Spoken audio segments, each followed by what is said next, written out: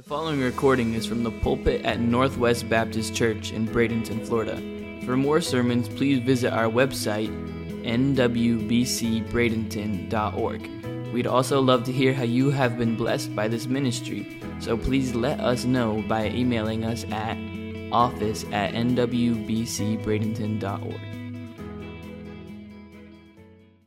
Open up your Bibles to this chapter, 1 Corinthians chapter 10.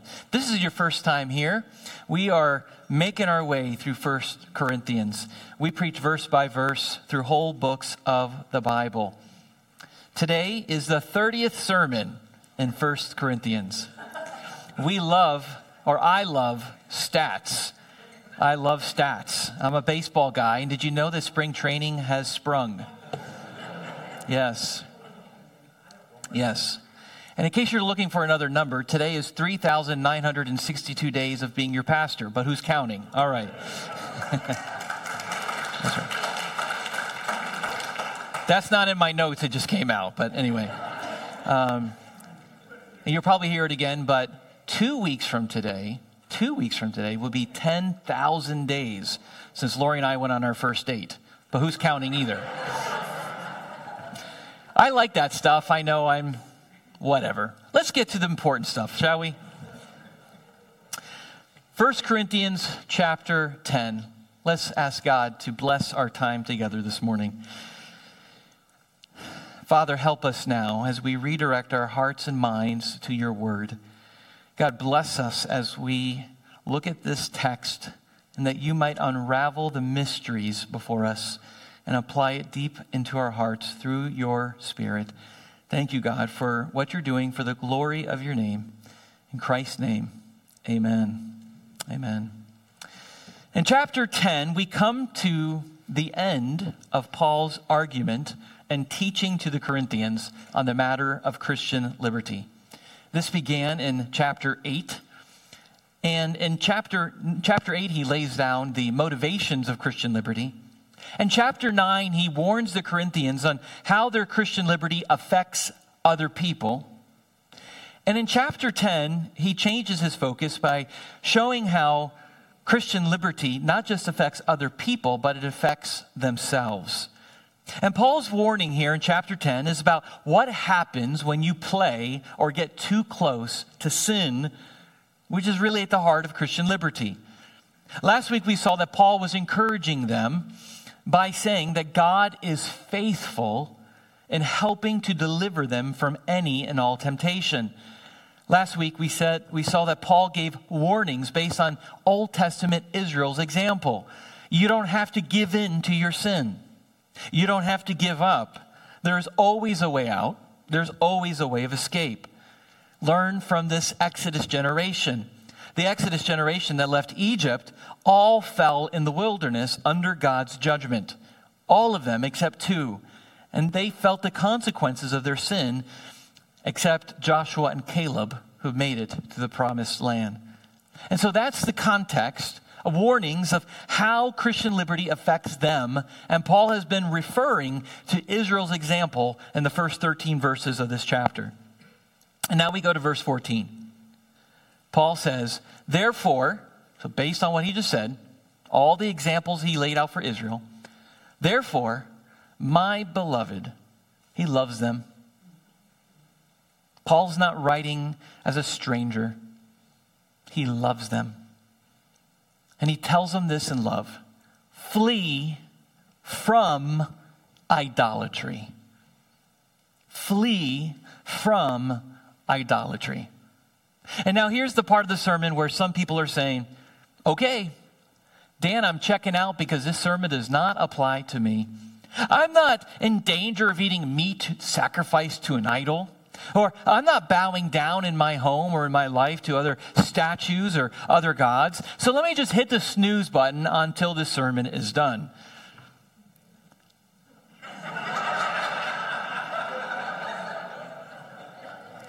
Flee from idolatry. Let me say this very slowly and clearly. You and I are idolaters. What is idolatry? Idolatry is to worship anything or anyone other than God himself. Therefore, you and I are idolaters because we do this. How? Well, if we are very honest with ourselves, which hopefully we will be today, there is nobody or anything on this earth that you worship more than you. You are your own biggest idol. You see, at the heart of idolatry is worship. Every sin, therefore, is a worship of you and of me. When we sin, we are making a decision. We are choosing my wants, my comfort, my pleasure, my way than what God has said. And when we choose ourselves over God's commandments, over God himself, we're worshiping. Actually, we never stop worshiping. It's not if you will worship, it's who or what you will worship today. And this is the constant battle that we face every day. What is sin? Sin is the breaking of God's law. So by definition, sin is not to worship God because we're disobeying him. It's a rebellion of him. It's choosing ourselves in spite of what God has said. So when we lust for someone who is not our spouse, we worship. When children disobey or disrespect their parents, they're worshiping. When we lie or steal or covet or kill or hold bitterness or gossip or disobey God in any way, we're worshiping.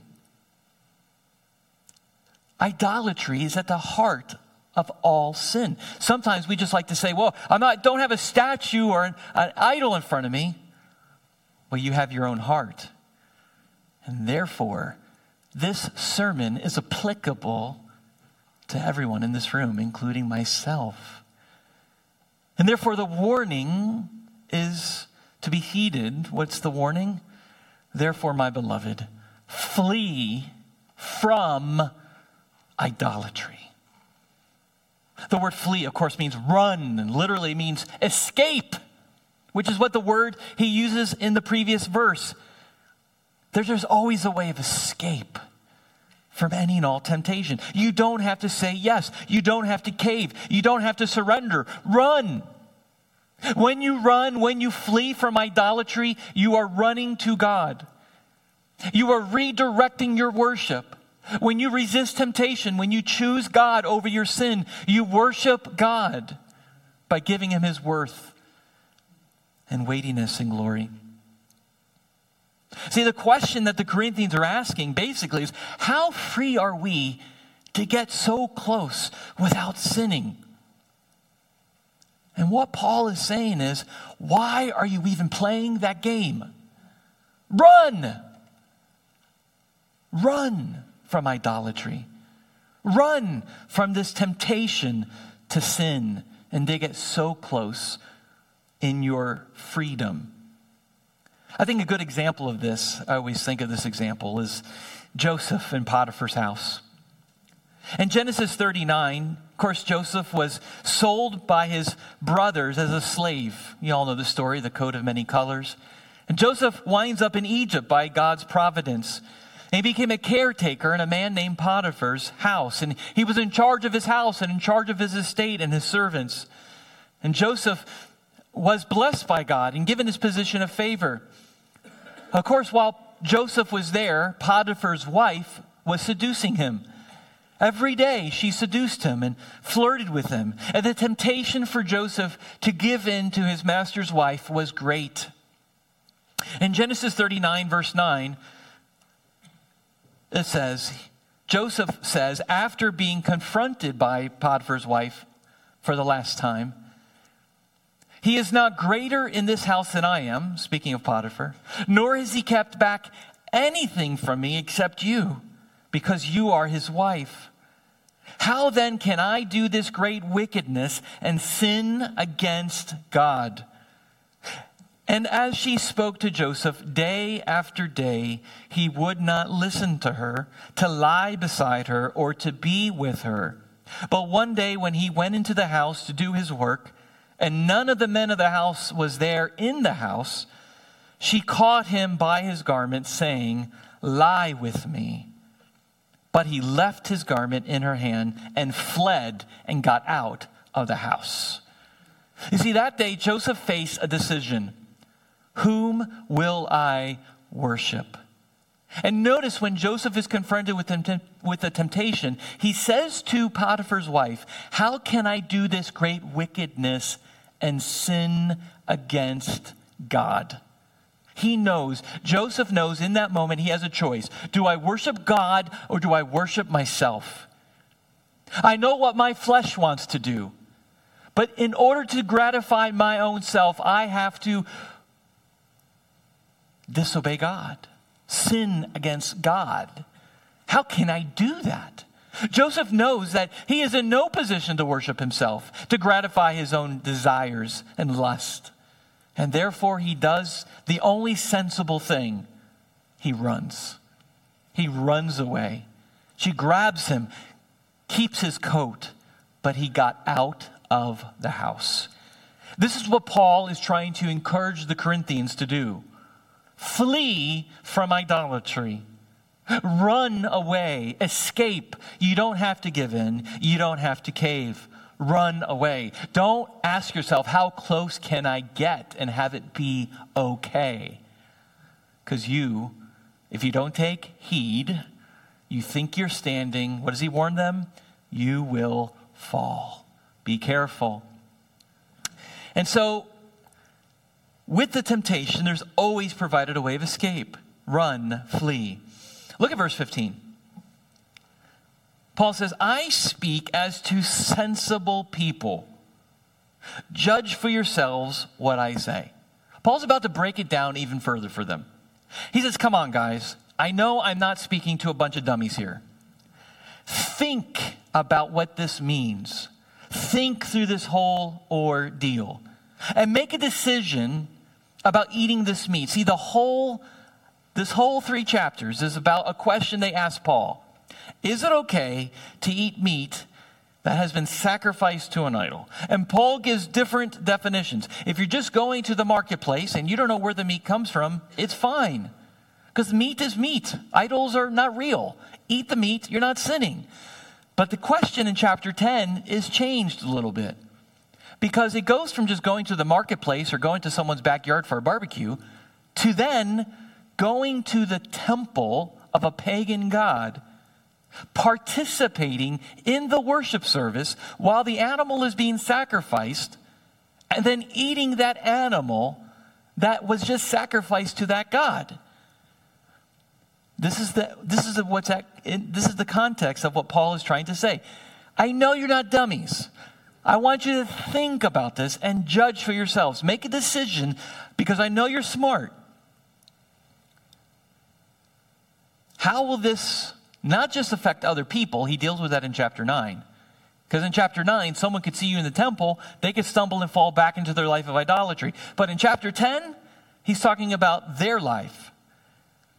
How will this affect you? How will you fall? Or he says at the end of chapter 9, how will you possibly be disqualified? You've got to make a decision if pursuing this meat is a good thing. Think about the ramifications. Think about how it will affect you. Because here's the truth. And here's probably the main point of the sermon, so listen up. Worship is never neutral. Or we could say this: sin is not neutral. There's no gray area. There's no middle ground with sin or with worship. Sin is always against God, 100% of the time. By definition, sin is the breaking of God's law. So 100% of the time, sin is always against God, like Joseph said. How can I do this great wickedness and sin against God? Secondly, because sin is not neutral, sin will damage you and also leave a wake of hurt to those around you. Sin, worship are not neutral. You see, the oldest lie in the book is this: this won't affect me. This will have no damage to my soul or spirit. I can watch this, I can go there, I can be with these people and be unaffected because I'm free in Jesus and forgiven already. The Corinthians were expressing this liberty beyond just eating meat. Now they're not only saying, yeah, we can eat the meat. Now they're saying, we can go to the temple of a pagan god, worship in the sacrifice of this meat, and still have it not affect us. That's the oldest lie. Sin always affects you. Worship always affects you. Maybe somebody will say, well, it's just one time. What's it going to hurt? Many lives have been destroyed by that statement. This won't affect others. It's a personal decision. No. Sin is not neutral. Worship affects us. We either worship God and become holy, become growing in our sanctification, or we will sin and worship ourselves and be driven further away from God in fellowship. And the way Paul will illustrate this is brilliant. He wants them to separate this idea that going to the pagan temple will not affect them. He's trying to destroy that argument, and this is how he does it. Look at verse 16. The cup of blessing that we bless, is it not a participation in the blood of Christ? The bread that we break, is it not a participation in the body of Christ? What's he talking about? He's talking about the Lord's Supper. He's trying to help these sensible people, smart people, make the correlation between the two. What? The Lord's Supper and the supper at an idol's temple. Is the Lord's Supper a worship of the Lord Jesus Christ? What do you think? So then is the meal at an idol's temple. You cannot separate the two. As the Lord's Supper has a positive effect on the believer who partakes and worships Christ and is therefore made more sanctified and closer to God by the presence of Jesus, so is a meal at an idol's temple. And he uses very interesting words here. He says, Paul starts with the cup, which represents, of course, the blood of Christ. When you sit down, you remember Jesus by drinking the cup, drinking the wine, and we remember his shed blood. Paul says, we are participating in the blood of Jesus.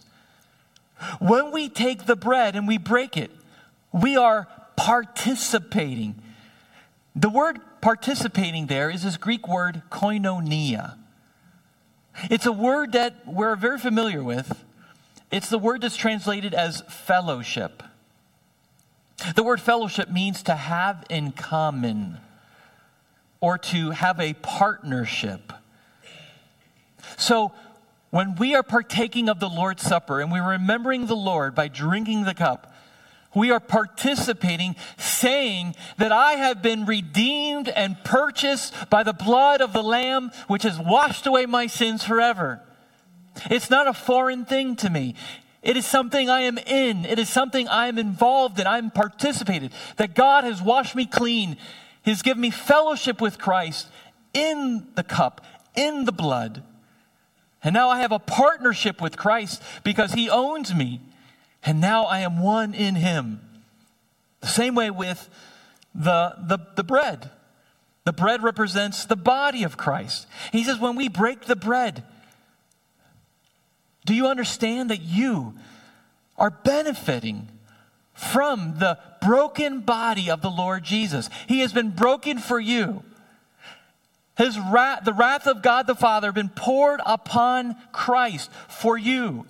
So when you participate, as you remember him in the Lord's Supper, something is happening. The Lord's Supper is not a neutral thing because it's worship. And worship is never neutral. You either leave worship being drawn closer to God, or you leave worship hardened to the things of God.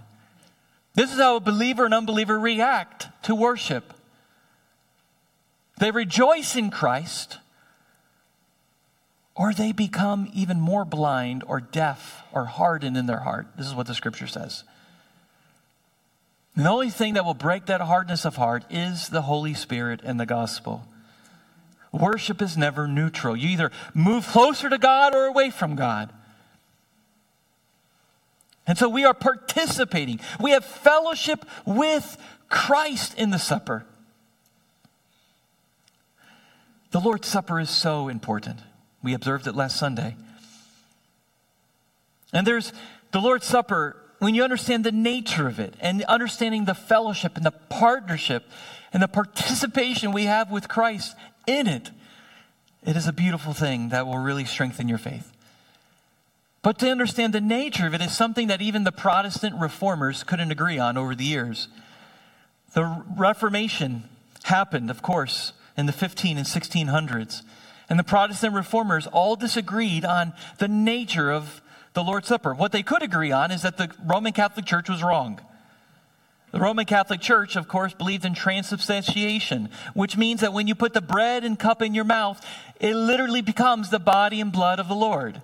That's nowhere found in Scripture and is heresy. Martin Luther's view of the Lord's Supper said that he believed that Christ was still physically present in a physical way, even though the elements didn't transform into it like the Catholics believed. Ulrich Zwingli believed that the Lord's Supper was just a memorial, and there was no significance in it except just a time to remember. He didn't see any participation or spiritual movement or benefit in it except it just being a memory. John Calvin taught when we observe the supper that Christ is not physically present in any physical way whatsoever, but he is spiritually present with his people, which is what I believe this verse is teaching. We have a participation, we have a fellowship. When we take of the Lord's Supper, it's as if the Lord Jesus is right here with us, and he's fellowshipping with us, and he's participating with us, reminding us, strengthening our faith as we confess our sins and remember the gospel. We believe and teach here Calvin's view of the supper because we find it to be biblical, because something happens in us when we observe the supper, when we participate with Christ. He sanctifies us, purifies us. The Lord's Supper is not a neutral thing. Christ is working in us and through us. So therefore, when you eat the meat at a worship service of this pagan god, who now this meat is now sacrificed to, something is happening in you, Corinthians. You're smart people. Think about it. As the Lord's Supper is a way to worship Christ, this supper to this god, false god, is a way that will influence you and worship him. But Paul goes on. Not only do we have fellowship with Christ in the supper, but we also have fellowship with one another. He says in verse 17, because there is one bread, we who are many are one body, for we all partake of the one bread. Again, what he's saying is there's one bread, but guess what? We all eat the same bread. We all drink the same cup. And therefore, not only do we have a participation with Christ, but we have a participation and fellowship with God's people. The Lord's table brings us together. It unites us together. It shows us that we're the body of Christ together. It says that we all need to feast on him spiritually, that we all need the same grace, the same Savior. We have the same sin which has condemned us from our birth, and we all need to be saved. And so as the Lord's Supper, when you partake it in your church, Paul says to them, when you break that bread with one another, you are saying, I not only belong to Christ, but the same people who are eating the same bread that we broke, I belong to them as well. And this is why you can't do the Lord's Supper at home or by yourself. It's a commandment given to the church because it's much more than just you and Jesus time. It's a fellowship with God's people. You're the body of Christ with God's people together. So what's Paul's point here? It's impossible when you eat that meat in the temple for you not to fellowship with that false god.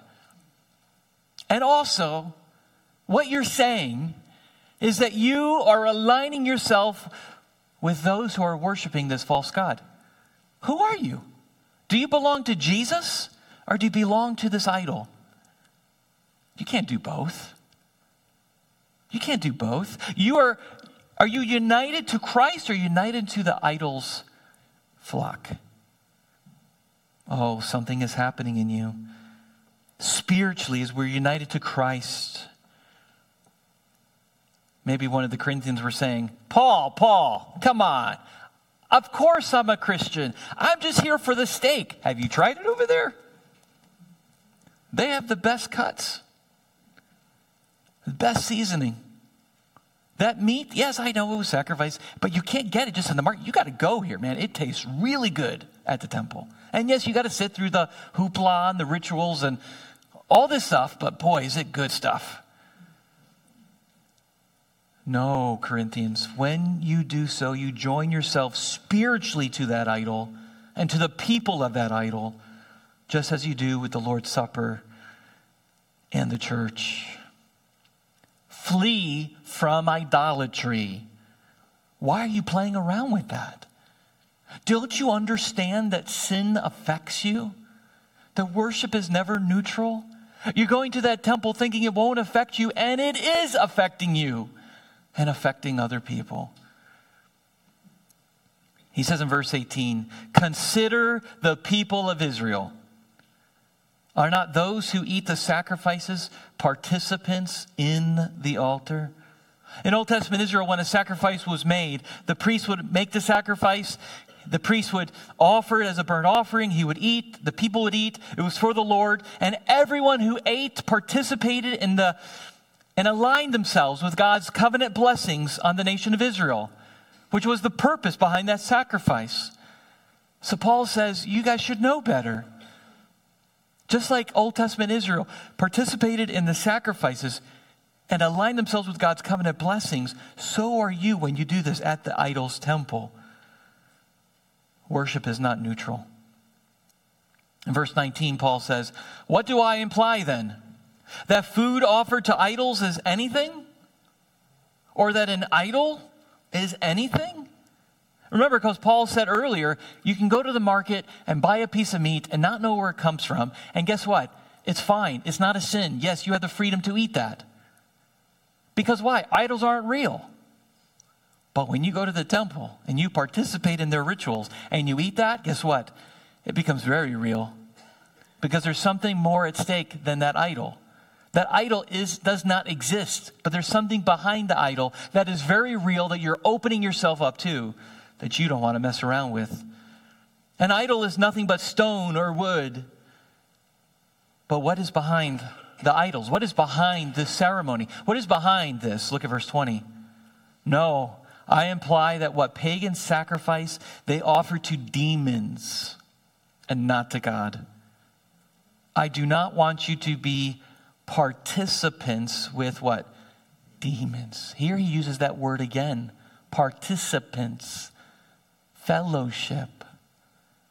The gods behind these idols may not exist, but you still have fellowship with them, and it's demonic in origin.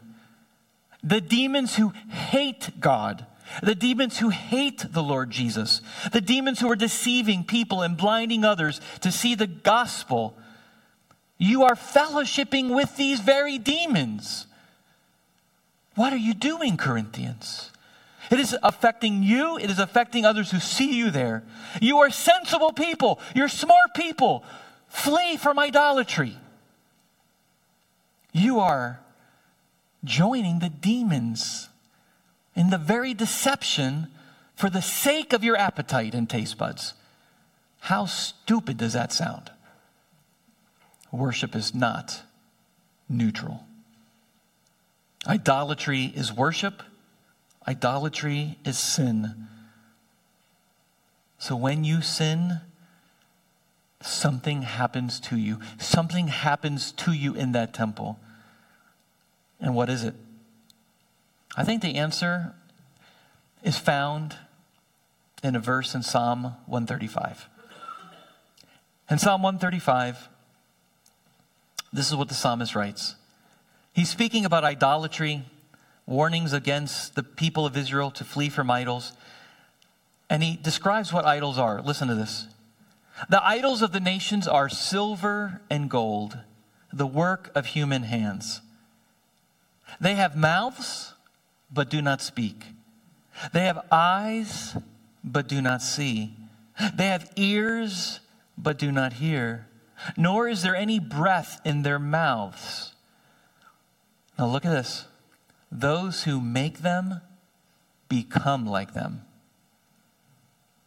So do all who trust in them. You see, idolatry isn't neutral. Idol makers and idolaters, according to Psalm 135, become like the idols they make and worship. And how are they described? Mute, blind, deaf, and dead. Those who make them and who put their trust in them become like them. Of course, not just from a physical standpoint, but from a spiritual one as well. Have you ever heard the expression, you are what you eat? Well, let me put it this way. You become what you worship. You become what you worship. You want to be holy? You worship God and run from sin. Deny your flesh. Deny yourself. Honor God. Worship God. Love God. And you will be like what you worship. The whole point of being a Christian is to be Christ-like. That's who we are. We're made in the image of God. We represent our Creator. All human beings do. But a Christian is one who's been made new in Jesus Christ. Your sanctification is the journey of taking you from your old self to your new self in Jesus Christ. You want to fight sin? Run from idols. You want to grow in your sanctification? Run to God. Leave your sin behind. The reason why so many of us aren't growing in our faith is because we've become what we worship. And we've seen this principle in society, haven't we? With each generation, there's a softening or a desensitizing towards sin, or even a redefinition of sin. Here you have one generation thinks X is unthinkable. The next generation comes, and it's all of a sudden that sin is now tolerable. The generation after that accepts what their previous generation thought was tolerable as truth. And then the generation after that sees that thing as a right. So what once was unthinkable becomes tolerable, becomes acceptable, and now becomes, you can't take that away from me. We become what we worship. That one little sin you did, little, there's no such thing as a little sin. that just one time you become what you worship. The reason it becomes increasingly more difficult to give up these things that overwhelm our lives is because we become what we worship.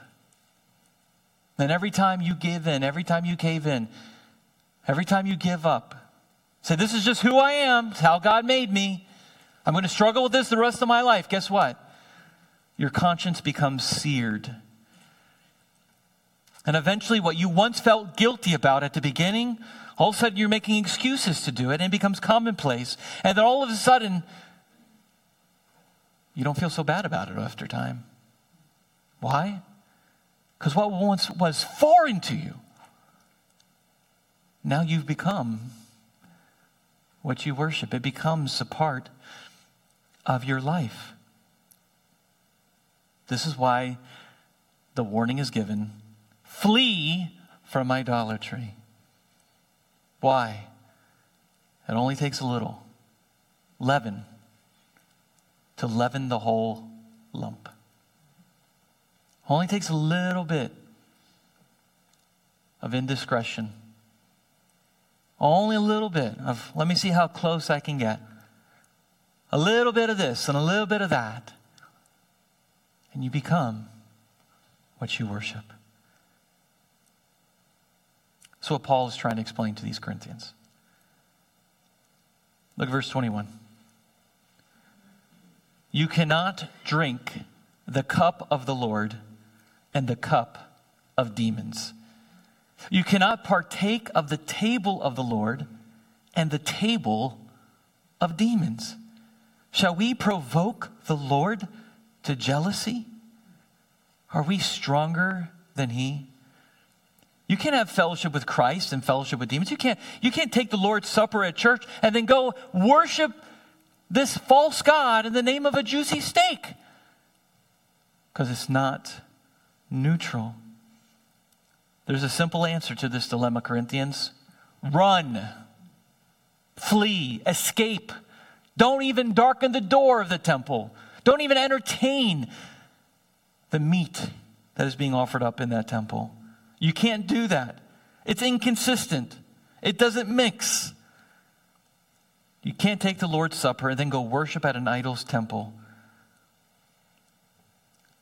And when we apply that to our lives, we need to ask ourselves that question. Right? We're becoming what we worship. Are we becoming more like God, more godly, more Christ-like? Are we fleeing from sin? Are we repenting from sin? I'm not saying, hey, look, we're all sinners and we've all sinned this week. We've all have our struggles. We all have our weaknesses. The question is, what direction are you headed? I'm not saying if you don't stumble and fall and get back up and keep moving forward. I get it. Sometimes you take 2 steps forward and a step back, and sometimes 2 steps back and a step forward. I understand. Welcome to life. Welcome to the journeys of being a real Christian. There's a war that wages within us, and it's not easy. We don't fight against flesh or blood. We fight against the principality and powers of the air. We wrestle against our flesh. We wrestle against demons. But what direction are you headed? Do you care? Are you becoming what you worship, more godly? Are you becoming what you worship, which is your own flesh? Is your conscience becoming more seared, where you care less about what you do now than you did before? That's not a place that I would envy for any person. For one, great repentance is needed. A great work of the Spirit is needed to overturn our hearts back to God. And the gospel is the power to do it. Another way to understand what Paul is saying here, you can't drink the cup of the Lord and the cup of demons. Have you heard the expression when someone has a potty mouth and someone says to them, do you kiss your mother with that mouth? That's what Paul's saying to them here. Wait. You worship the Lord by drinking the cup here and the cup there? Do you worship the Lord like that? You think that's not going to affect you? Oh, you got another thing coming, Corinthians. It's not neutral. You're going one way or the other. Which way are you headed? Towards God or towards your sin? Either way is worship. And every day it's a battle. Who will I worship? Me or God? Me or God? And very interestingly, Paul has already laid out this argument in chapter 6, 4 chapters ago. In chapter 10, he's dealing with idolatry. In chapter 6, he deals with sexual immorality. Just turn there with me and you'll see the exact same argument. Paul makes the exact same argument the same way. Verse 18, just read that first sentence with me. What does it say? Flee from sexual immorality. Oh, you can do better than that. Flee from sexual immorality. Same way. Flee from idolatry. Flee from sexual immorality. Same command. Run. And now he addresses that sin is not neutral. He says every other sin a person commits is outside the body, but the sexually immoral person sins against his own body. What's he saying? It's not neutral. You Corinthians who think you could live sexually free any way you want, guess what? You can't. Sin is not neutral. It will affect you to the core. And number 3, that matter of worship. Look at verse 19. Do you not know that your body is a temple of the Holy Spirit within you, whom you have from God? You are not your own, for you are bought with a price. Now Paul deals with the matter of worship. You can't use your body for demons. You can't drink the cup of demons and the cup of God. You can't use your body as who's a temple of the Holy Spirit to worship God and to use your same body, which is meant to be a temple of the Holy Spirit, as a temple for prostitutes. That's what he says in chapter 6. And then he says, verse 20, so glorify God in your body. That's the answer. What's the answer? Worship. Worship correctly. Glorify God. And Paul, we're not going to get there today, next week, maybe. Next week we will see. At the end of chapter 10, 31, how does he conclude this whole matter of whether we can eat or drink? Whether therefore you eat or drink, do it all for the glory of God. Same argument, same way. Flee from idolatry, flee from sexual immorality. Sin is not neutral. Your body's not neutral. You can't use your body for demons and for God. You can't have your body as a temple of the Holy Spirit and for prostitutes. Glorify God in your body. Glorify God, whether you eat or drink. Same argument, 2 different situations. Do you think Paul's being consistent? So it all comes down to worship. Who will I glorify? My freedom is not more important than that. I think one thing we ought to worry much more about than our Christian freedom is our holiness. How are we living our lives that is bearing fruits of repentance, showing what the Lord is doing in our lives? Like, we're all messed up people that need to be sanctified. I get it. Question is, what direction are you headed? Is there a pattern of repentance in your life where your life is changing and has been changed over time? Or did you say, Pastor Dan, I said a prayer 30 years ago, became a Christian, but your life has never changed? That's something wrong. There's something wrong. If you became a Christian 30 years ago and there's no life change, that's like if a woman has a baby and 30 years later it's still an infant in the NICU. You would say something's wrong with the baby. 30 years later it's still in the NICU? What's going on here? In the same way we need to examine our faith. But the answer is we always flee from sin, realize that sin is not neutral. There's a choice to be made, me or God, and the answer is always to glorify God. That's the matter of Christian liberty. And Paul will wrap up Paul's argument, Lord willing, next week as we wrap up chapter 10. But may you understand the truth of this text. May those of us who are playing around with sin, those of us who are becoming what we worship in a sinful way, repent. There's hope today. You don't have to stay the way you are. There's always a way of escape. There's always a way out. And it's through the cross of Christ. It's through the power of the Holy Spirit, which enables and empowers our obedience, who changes our affections. And this all happens by faith. By faith in Christ alone. By God's grace alone. According to the Scripture alone.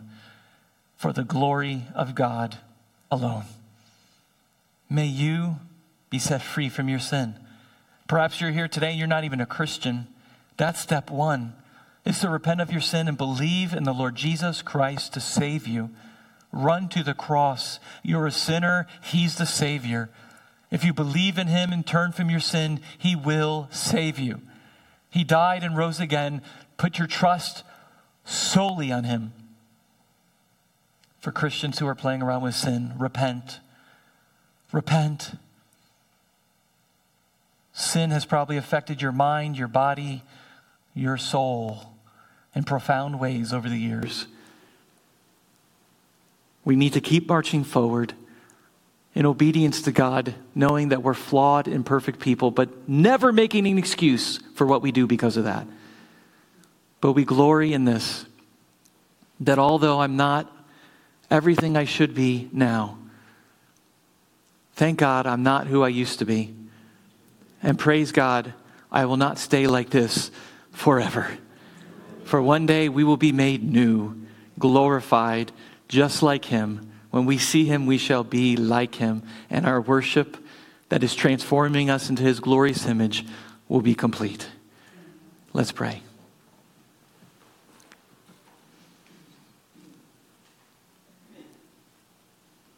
Oh God, grant repentance to hearts this morning. By your Holy Spirit, awaken the dead. May those in this room who do not know you in a saving way, would you cause them to be born again, to blow upon their hearts by your Spirit, to awaken them, to give them life, so they can see the things of the Spirit of God, that the gospel would cease being foolishness. They would trust in Christ for salvation alone. God, would you help us in this room with the matter of Christian liberty? And we've seen in chapter 10 that Christian liberty also could have a potential negative effect on all of our lives. May we understand that sin, worship are the same and not neutral. We always worship. May you help us understand who we're worshiping, why we're worshiping them. And God, may you grant repentance to worship you and forsake ourselves, to flee from sin, to flee from idolatry. That every second of our lives is an act of worship. Help us to propel ourselves into thinking rightly about worship and to mortify our sin through the power of the gospel. And God, we look forward to the day when you make us all new, fully glorified, fully redeemed, away from this body of sin, completely changing our affections. But God, in the meantime, as you sanctifying us progressively, may we see the pattern of our lives changing for the good. May we see us moving forward, not backwards. And God, would you enable our obedience for your glory? In Jesus' name, amen. Let's stand as we sing this hymn together, very appropriately as we can consider this message. We're never going to be the ones to do it, brothers and sisters. It's Christ in us. Yet not I, but Christ in me. That's the gift of grace. Let's sing.